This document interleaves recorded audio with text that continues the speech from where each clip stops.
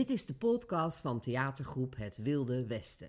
Hier komt u meer te weten over onze voorstellingen en onze activiteiten.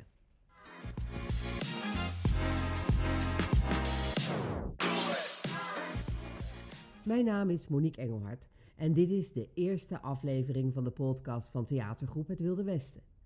Deze aflevering gaat over de tentoonstelling in de Theaterloods en de voorstelling van Gogh.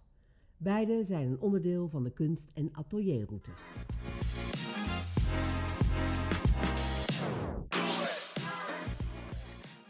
Bij mij aan tafel zit Annemiek Verhoen, die alles weet over de tentoonstelling in de Theaterloods.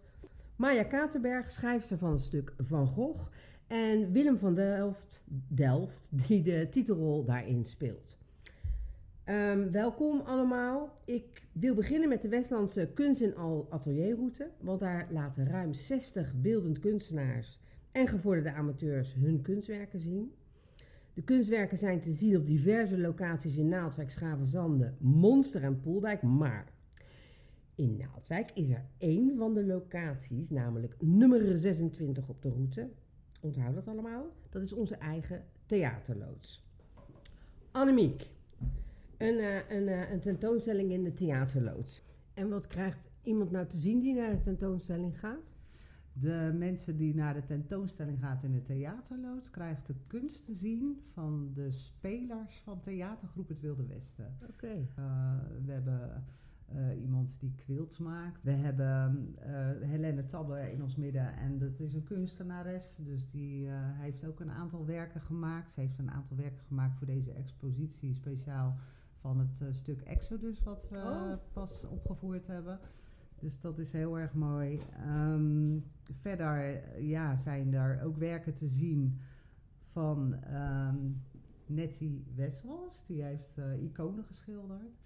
Het leuke is dat zij ook het proces van het schilderen van de iconen laat zien. Dus de pigmenten, er staat een kastje met pigmenten en het opzetten van een icoon. En dan uiteindelijk het resultaat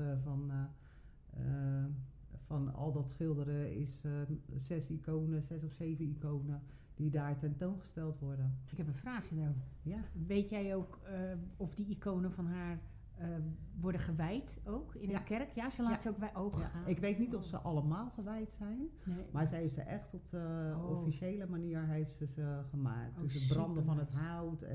Maar goed, we hopen gewoon dat tijdens de expositie ook kunstenaars aanwezig zullen zijn. Dus de spelers-kunstenaars van de Theatergroep Het Wilde Westen.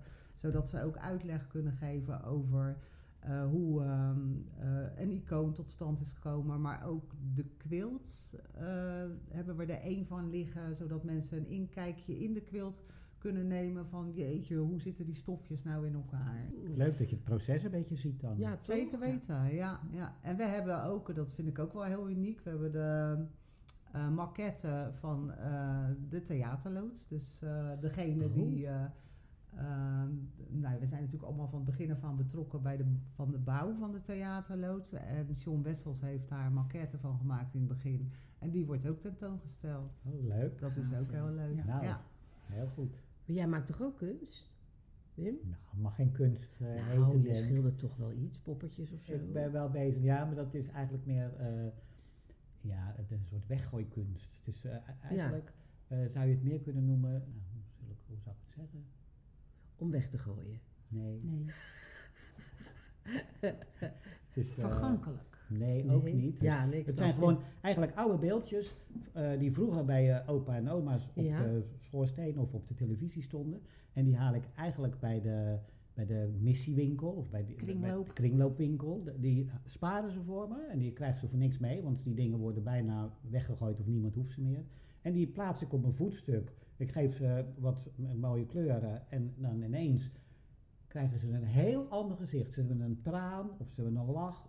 Ik doe iets met de verf, waardoor het ineens heel anders wordt. En dat is op zich wel leuk om te zien. Want ook het publiek wat langskomt, die ziet die oude beeldjes aan. En heel vaak hoor je dan, goh, die had mijn moeder op de televisie staan. Ja. Ongelooflijk, ik vond het zo'n lelijk ding. Als je het nou ziet, ziet het er weer heel leuk uit.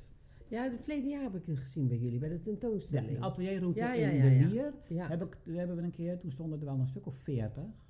Nu heb ik er niet meer zoveel, want ik geef ze heel makkelijk weg. En ze staan bij ons in de tuin in een knotwillig. En ze worden overal neergezet. Ja, want het verdwijnt echt gewoon. Het is een soort iets, het kost niks eigenlijk, om te maken ook niet. En ik hoef er niks voor. Het is eerder juist het creëren is heel leuk. Van iets, eigenlijk van niks, weer iets maken. Ja. Dat vind ik leuk om te doen. Ja, en jij schildert en boetseert. Ja, ik schilder en boetseer. Ik heb nu voor de atelierroute maak ik in eerste instantie een bloemwerk. Boetseren, ik ben ooit in Afrika op vakantie geweest. Daar heb ik veel maskers gemaakt, Afrikaanse maskers. En daar heb ik er 2 van die ik in de Theaterloods neer zal zetten. En die zijn eerst biscuit gebakken en daarna in de pitfire gegaan. En dat is dat is een techniek dat je je werk, als het biscuit gebakken is, met sulfaten overgiet. En dan gaat het in open vuur, allemaal hout erbovenop. En dat ligt uren te branden. En dat proces zien we ook in de Theaterloods? Nou, ik heb geen toestemming gekregen. Dat is wel erg jammer. Ik had het graag willen laten zien. Nou, ik heb die 2. Die die. Ja. Heb ik ook ooit gemaakt. Waar wijs je nou naar? Nou, naar dat beeld daar. En dat die even beschrijven dan? Oh ja, dankjewel. Het is een buste, witte buste. Nou ja, ze komen maar kijken op de tentoonstellingen, vind je niet? En een liggend meisje. Oh, die komen ook in de Theaterloods? Ja. Gaaf. Wat ook erg leuk is, trouwens, het decor van Gogh. Ja. Daar staat op de vloer. Ja, er staan wel 2000 verfpotjes. Dat is ook bijna een kunstwerk geworden. Eigenlijk wel. En dat is erg leuk om te zien. Wel. Want waar komt het nou allemaal te staan dan? Nou, in dat decor gaan wij iedere keer weer opnieuw de expositie neerzetten. Het moet ook 's avonds weer weggehaald worden, omdat het stuk gespeeld gaat worden. Dus daar moeten we wel een beetje rekening mee houden. Die 2000 potjes niet, die kunnen blijven staan. Die kunnen blijven staan. Nee, die laten we zeker staan. Oh, het lijkt me echt hartstikke leuk. Ik vind het echt helemaal top. Ja, het gaat hartstikke leuk worden. En het leuke is, er zal ook een schilderij hangen. Die is gemaakt door Helene van de Zonnebloemen van Gogh. En zelf ben ik bezig geweest met een schilderij van Gogh. En nou ja, de spelers die... de een brengt Van Gogh in de Theaterloods en ik breng de Theaterloods in een Van Gogh. Dus dat is leuk. Even de omgekeerde wereld, maar dat is wel heel erg grappig. Nou, dus, ik helemaal nieuwsgierig. Ja. De tentoonstelling in de Theaterloods is 6 en 7 mei te zien, van 11 uur 's ochtends tot 5 uur 's middags. Ja. Dan gaan we door met de productie van Gogh. Even kijken waar ik zit. Ja, die speelt 's avonds dan. Speelt de reprise van de muziektheatervoorstelling van Gogh. Over het roerige leven van Vincent van Gogh in woord, beeld en muziek. Hierin spelen Willem van Delft, Judith Blankert, Auke Visser en Peter Luiter. De muziek is van en wordt gespeeld door Peter van Elswijk. Het stuk is geregisseerd door Kees Stolze en de tekst is van Maya Katerberg. Maya. Hoi. Ik vraag me dan meteen af, hoezo en waarom een stuk van Van Gogh? Omdat het me gevraagd werd. Alweer. Nou, kijk, we hebben natuurlijk met Peter van Elswijk hebben natuurlijk eerder een samenwerking gedaan, een muzikale theatervoorstelling over het leven van Anne Frank. Oh ja. En Peter van Elswijk die kwam nu zelf weer met Van Gogh en die had Anne Frank nog in zijn hoofd, wat zo bijzonder mooi is geworden. Ik kan niet anders zeggen. En die kwam weer bij Kees en toen zei Kees, nou, toevallig zijn Willem en ik helemaal, jullie hebben... Groot fan. Ja, jullie zijn toch zijn hele... We hebben geprobeerd alle plekken waar hij iets heeft gedaan, waar hij geboren is, waar zijn vader gezeten heeft in Nune. Maar later ook in de Borinage en door heel Frankrijk zijn we wel overal geweest, ja. Alle plekken hebben we bezocht, dat was daarvoor al. En dat vonden we geweldig. Dat was gewoon een hele mooie zoektocht. Dus Peter van Elswijk kwam precies naar de goede regisseur. En die regisseur die zei toen, goh Maya, zou jij nou weer eens een stuk willen schrijven? En gelukkig hebben Willem en Kees, die hebben alle brieven van Van Gogh. Dat zijn, hoeveel dikke mappen? 6 zulke dikke mappen. Helemaal, die man die heeft een brieven geschreven. 809 geloof ik, maar die nog bewaard gebleven zijn. Echt? Ongelooflijk veel. En zo belezen en in 3 talen. Ja. Hij vloeiend Nederlands, vloeiend Frans, vloeiend Engels. Dat sprak hij, dat las hij en dat schreef hij. Ja. Dus en hij deed ook heel vaak een tekeningetje bij de brieven van de schilderijen waar hij mee bezig was. Dus er waren ook nog, hij heeft ook 800 schilderijen geschilderd en ook nog 1100 tekeningen gemaakt. Dus het is een man, alles in 10 jaar tijd. Die is het is ongelooflijk hoe productief en hoe bijna door een soort ADHD of een workaholic altijd bezig om iets te maken. Ja. Geweldig. Maar ook oud, in taal. Hoe oud is hij geworden? 37. 37. Ja. Hij is op 27-jarige leeftijd pas begonnen met tekenen, schilderen. Ja. En 37-jarige leeftijd is hij gestopt. Ja. Hij is zelf gestopt. Maar jij ging zeggen van, je begon wat te zeggen over schrijven. Nou, dat hij ook zo ontzettend mooi en beeldend en eigenlijk poëtisch kan schrijven. Dus het is niet alleen een schilderkunstenaar, maar ook een woordkunstenaar. Zeker. Dus ongelooflijk wat hij allemaal gedaan heeft. Want ik heb heel veel van zijn originele eigen briefteksten gebruikt. Ja. Ik heb het verweven in dit stuk. Ik bedoel, heel veel woorden die Willem spreekt als Vincent van Gogh zijn gewoon letterlijk, misschien hier en daar wat ingekort, misschien een klein beetje gemoderniseerd, maar niet veel. Uit die brieven? Ja. Ja, ik heb niet alle mappen doorgespit, maar ik heb heel veel zitten researchen. Ja. We hadden natuurlijk mee dat er toen nog geen internet, televisie of telefoon was. Dus alles ging via brieven. Dus hij heeft echt letterlijk alles wat hij per dag meemaakte, 1, 2 of 3 keer per brief, per dag, naar zijn moeder, naar zijn broer, naar wie dan ook gestuurd. En daar is zeker alles wat hij naar Theo gestuurd heeft, en dat zijn misschien wel 700 brieven, die zijn allemaal bewaard gebleven. Theo heeft ook brieven teruggestuurd naar hem en daar is niet alles van bewaard gebleven, maar eigenlijk Theo en Jo, die hebben zo ongelooflijk veel van die man bewaard. Dat is dankzij Jo aan het eind. Jo is de vrouw van... Is de vrouw, Jo Bongers. Ja, en dankzij haar hebben we nu het Van Gogh Museum en is Vincent zo bekend geworden. En ja, dat is ongelooflijk. Anders was het misschien nog ineens gebeurd. Eerst natuurlijk door Theo, want eerst door Vincent. Die heeft alles geschilderd. Ik bedoel, die heb je nodig om tot het proces te komen. En daarna zijn broer Theo, die heeft enorm veel steun gegeven aan geld en aan verf en aan canvas. En alles heeft hij gezorgd dat Vincent dat kreeg. 10 jaar lang. En ook alles bewaard. Vincent stuurde alles met de trein weer, waar hij ook zat, terug naar Theo. Ja. En die had dan op een gegeven moment in zijn appartement waar hij woonde en hij moest een loods huren. Alles bewaarde hij.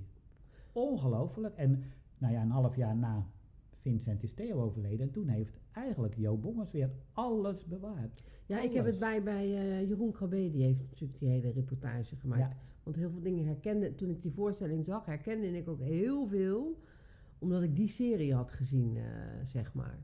Ja. Maar hoe heb jij dan, want er komt de muziek van Peter bij. Ja.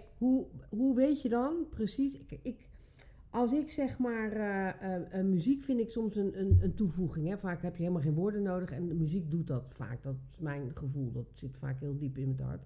Dus dan vraag ik me ook af, hoe bepaal je dan precies waar die muziek komt? Nee. Dat is de regisseur. Oké. Dat is de regisseur. Je hebt het er niet tussen geschreven? Ik schrijf niks aan. Ik heb het stuk geschreven en ik laat het aan Peter van Elswijk en aan Kees over. Van wat schrijf je ertussen? Ik weet niet. Kijk, Peter van Elswijk kwam natuurlijk op een bepaald moment zelf met het idee, ik wil hier een muziekvoorstelling van maken. Bij Anne Frank bijvoorbeeld, dat stuk, had Peet heel duidelijk, dit is een bruiloft waar Miep Gies naartoe is geweest. En dat had hij al geschreven. En hij had ook al geschreven iets van de kastanjeboom. En iets met knikkers, met buitenspelen, dus de jeugd. Dus toen had hij al echt een aantal momenten in het leven van Anne Frank, had hij al uitgedrukt in muziek. En daar heb ik toen delen uit het dagboek bij gezocht. En later heb ik er zelf een stuk aangeschreven over Anne. Hoe het zou zijn als ze nou terug zou komen en zou kijken in de wereld van nu. Dus dat is zo verlopen. In dit geval weet ik niet precies wanneer Peter van Elswijk is gaan componeren. Dat weet ik ook niet precies, maar ik denk dat jij met het stuk kwam en dat Kees op een gegeven moment samen met Peter van Elswijk is gaan kijken welke emoties, welke gevoelens komen waar terecht en waar zou je iets kunnen doen. Of de vader van Vincent was dominee en daar zit ook nog een mooie tekst in. Dus daar kwam een soort psalmlied gevoel op gitaar bij. En zo zijn er meerdere momenten waar je iets kan toevoegen of kan inderdaad, er zitten niet heel veel feestelijke dingen in, maar wel de gevoelens kan je heel erg met de muziek naar voren brengen. En dat is denk ik samenspraak met Kees erg gedaan. En kan je het ook zien dat de muziek een soort van rode draad door het hele stuk is? Of niet?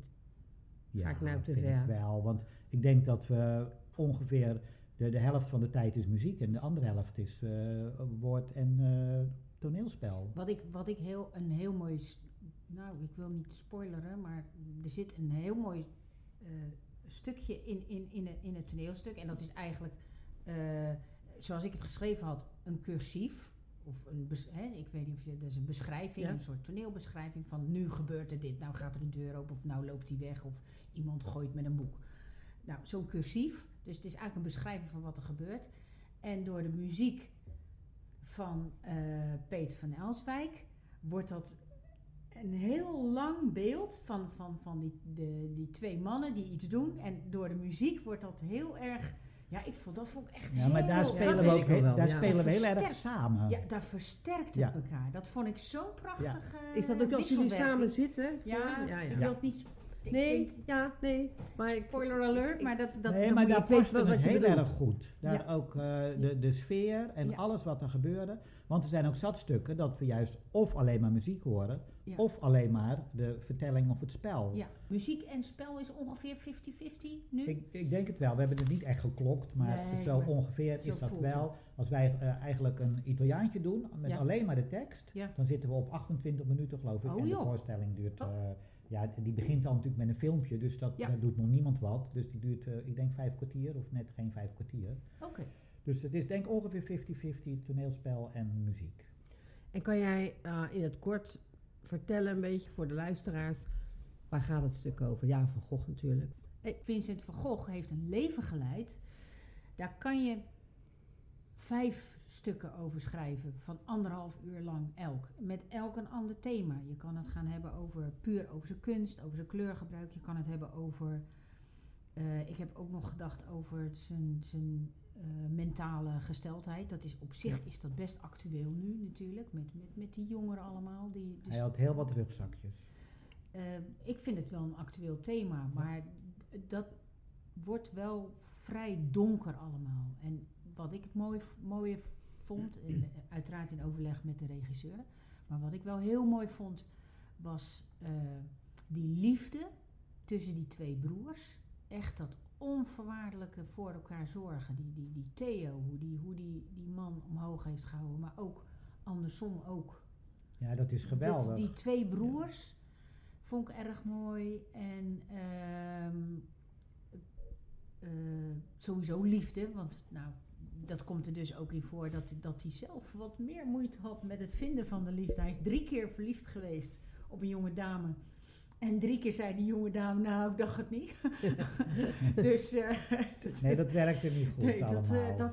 Die man was denk ik een beetje sociaal onhandig. Ja, dat denk ik ook. Dus hij had last van ADHD waarschijnlijk. En het was een nerd. Het was een rare niet een echt man. Sociaal gevoel voor Nee. dat van, nu moet je een beetje stoppen en een stapje terug doen. Dat gevoel had hij niet echt. Dus dat zit er wel een beetje in. En, en het wordt verteld door Jo van Gogh Bonger. Dat is de schoonzus van Vincent en de vrouw van zijn broer Theo. En zij heeft uiteindelijk ervoor gezorgd dat we Vincent hebben leren kennen, wat Willem net al vertelde. Wie die is, wie die was, hoe die schilderde. En zij heeft hem eigenlijk in de markt gezet als een zakenvrij puur zang. Echt petje af. Dus zij vertelt het verhaal min of meer. Ja, dat vind ik ook. Want voor mijn gevoel is het ook meer bijna een vertelling over het leven van Vincent van Gogh. En wat hij meemaakt en hoe dat gaat allemaal.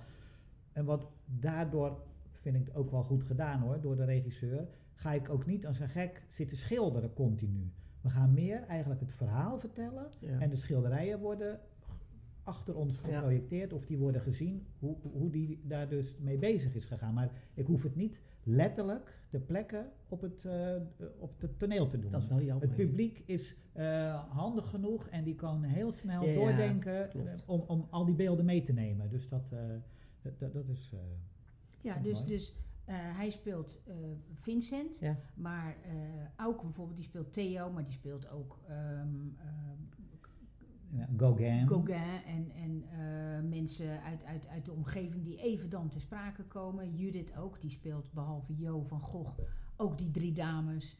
En mensen uit de omgeving die hem, zoals bijvoorbeeld hij wordt er bij de academie, de kunstacademie in Brussel, wordt hij er gewoon uitgegooid. Daar zagen ze dus niet, daar waren ze nog niet zeg maar zo modern van dat kleurgebruik wat hij wou. Of een beetje dat was veel klassieker alles daar moet je eerst beginnen met de bodem, eerst die basis. En dat hij gewoon vrouwen schilderde in de meest waanzinnige kleuren en die en zoals ze in het echte leven staan gewoon vrouwen. Alles laten zien. Ja. De mankementen, de problemen, de rode handen, wat het dan ook allemaal is van het werk. Zo'n wasvrouw met van die rode handen. Ja. En hij werd uitgelachen daar zo. Je kan het je niet voorstellen, hè? Als je nu kijkt naar al die... Nee. Ze snapten hem echt niet. Nee, ja. Je ziet een klein beetje bij de aardappeleters, als je naar dat schilderij kijkt, dan zie je de moeilijkheid van die mensen, het harde leven, zie je in die gezichten. En dat wilde hij juist laten zien. Dat is niet mooi. Die mensen zijn niet heel mooi gemaakt. Nee, die zijn juist eerder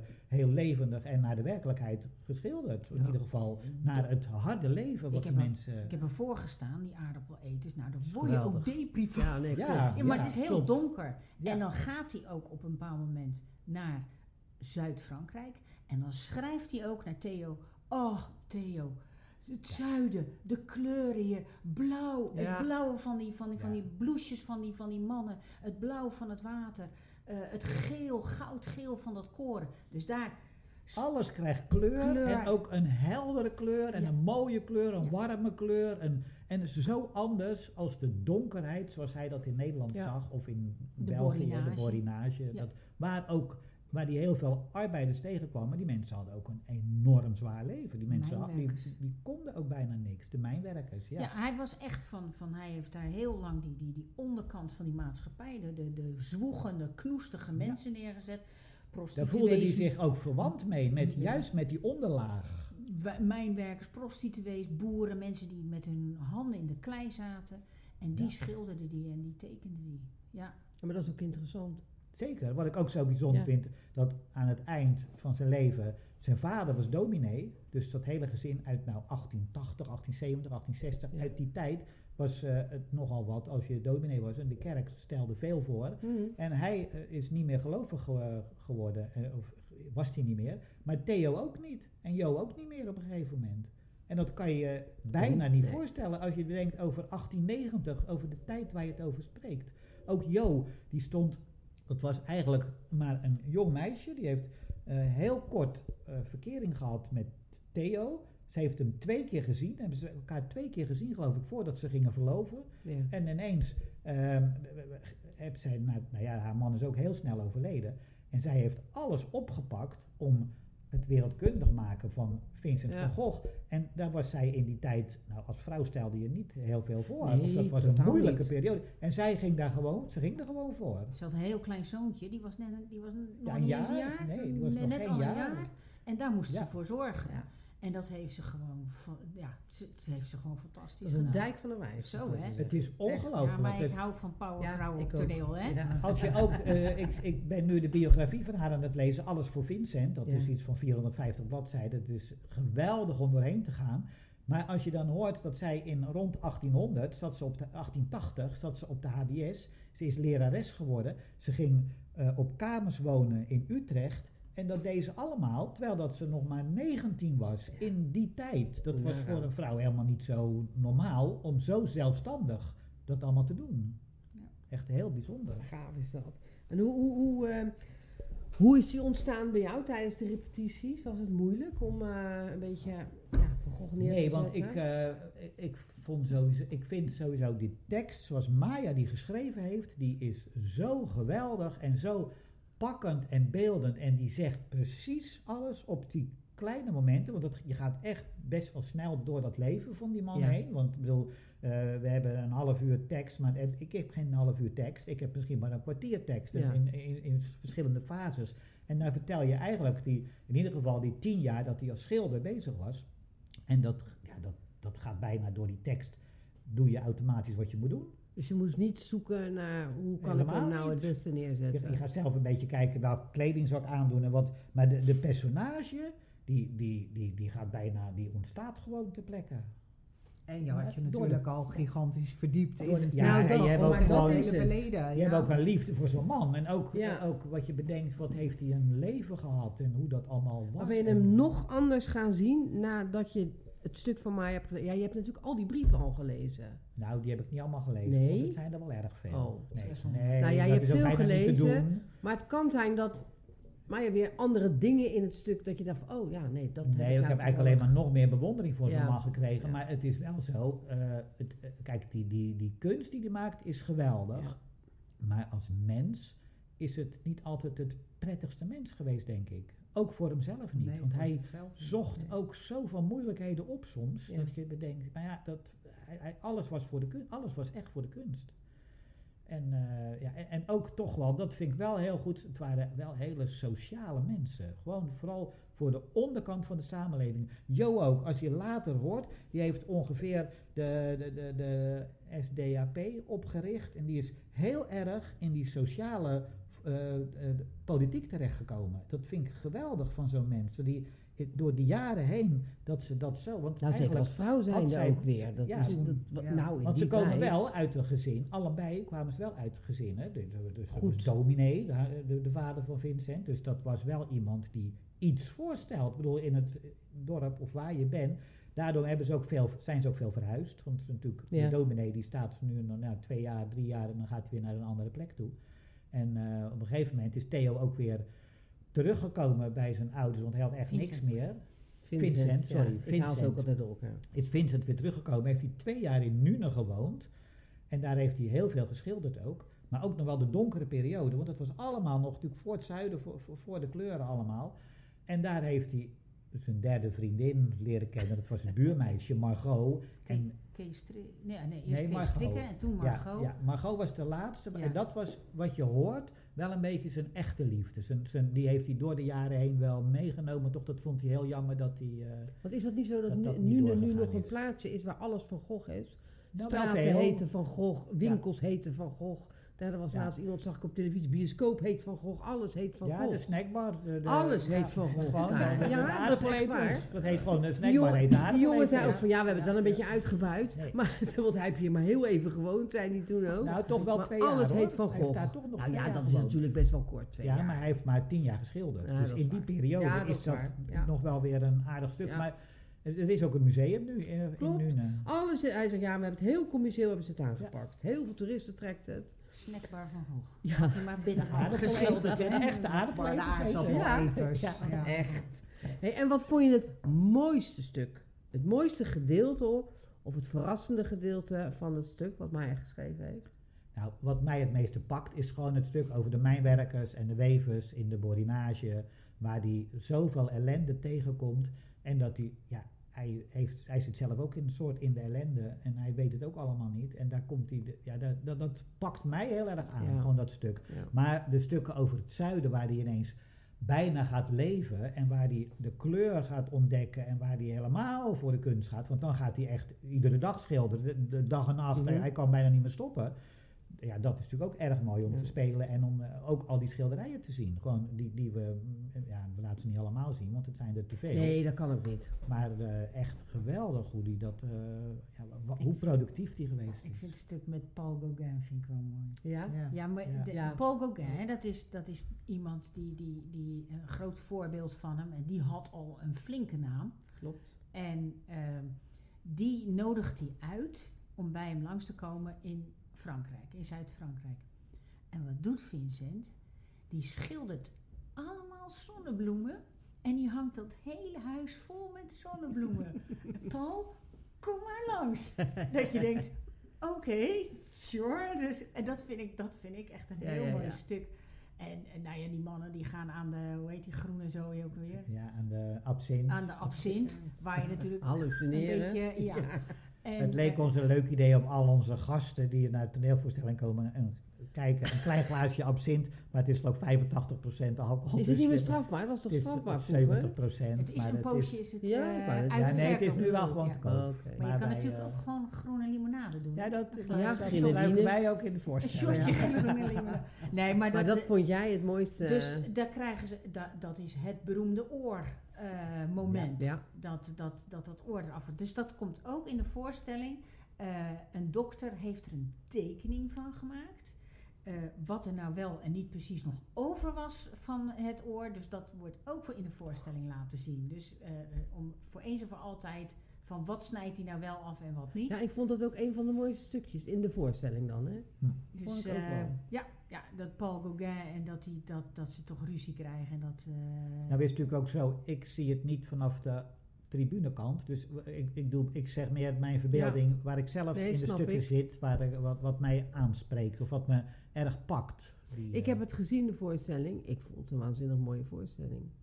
Ja, dat meen ik echt. En met precies de mooie muziek ertussen. En wat ook zo frappant is, vind ik van het publiek wat je hoort, dat ze heel veel mensen denken ze veel van Gogh. Ja. En toch weten ze misschien ook heel weinig van Gogh. Ook hoe jong die overleden is. En zijn broer, hoe jong die overleden is. En daar schrikken mensen soms van. Dat ze dat nu pas realiseren. Omdat je het nu gewoon, nu word je er letterlijk mee geconfronteerd. Nou, het is een prachtige voorstelling geworden, vind ik zo. Nee, dat denk ik ook. Dat horen we ook wel veel van de mensen. Het moeilijke vond ik nog een beetje met het spelen. Is wel doordat je met de muziek tussendoor gaat. Ja. Dus je bent soms in een scène, ga je heel erg qua emotie en zo, loop je door die scène heen. En dan ben je aan dat stukje eind van die scène. En dan moet je stoppen, komt de muziek. En dan moet je bijna 6 minuten wachten. En dat is wel een onderbreking.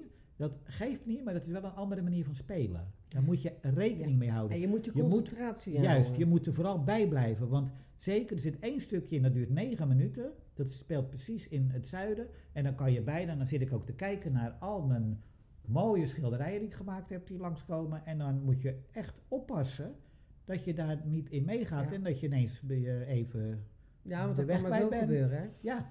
Dus je moet erbij blijven en dat is ook goed te doen. Maar dat is wel een andere manier van spelen. Ja. Willen jullie nog wat kwijt over de voorstelling? Anders gaan we afsluiten. De voorstelling of de tentoonstelling. Dat je zegt van nou, dan wil ik nog wel even... Ik vind het heel erg leuk dat we nu dit stuk spelen, terwijl dat ook de atelierroute is. Ja. Omdat het zo met elkaar verweven is en wordt. En onze Theaterloods is ook een leuke omgeving om daar even te zijn. Ja. Het publiek, heel veel mensen weten, die zien daar een rode loods staan, maar die weten amper wat erin gebeurt. En nu staan de deuren open, kom binnen en dat is een leuke manier om even kennis te maken. Creativiteit op allerlei vlakken, ook de muziek van Peter van Elswijk. Heel afwisselend en heel, soms kan je met muziek dingen uitdrukken die niet met woorden uit te drukken zijn. Nee, absoluut niet. En soms kan je met een beeld zegt soms weer zoveel meer dan 1000 woorden. Dus ik vind het prachtig.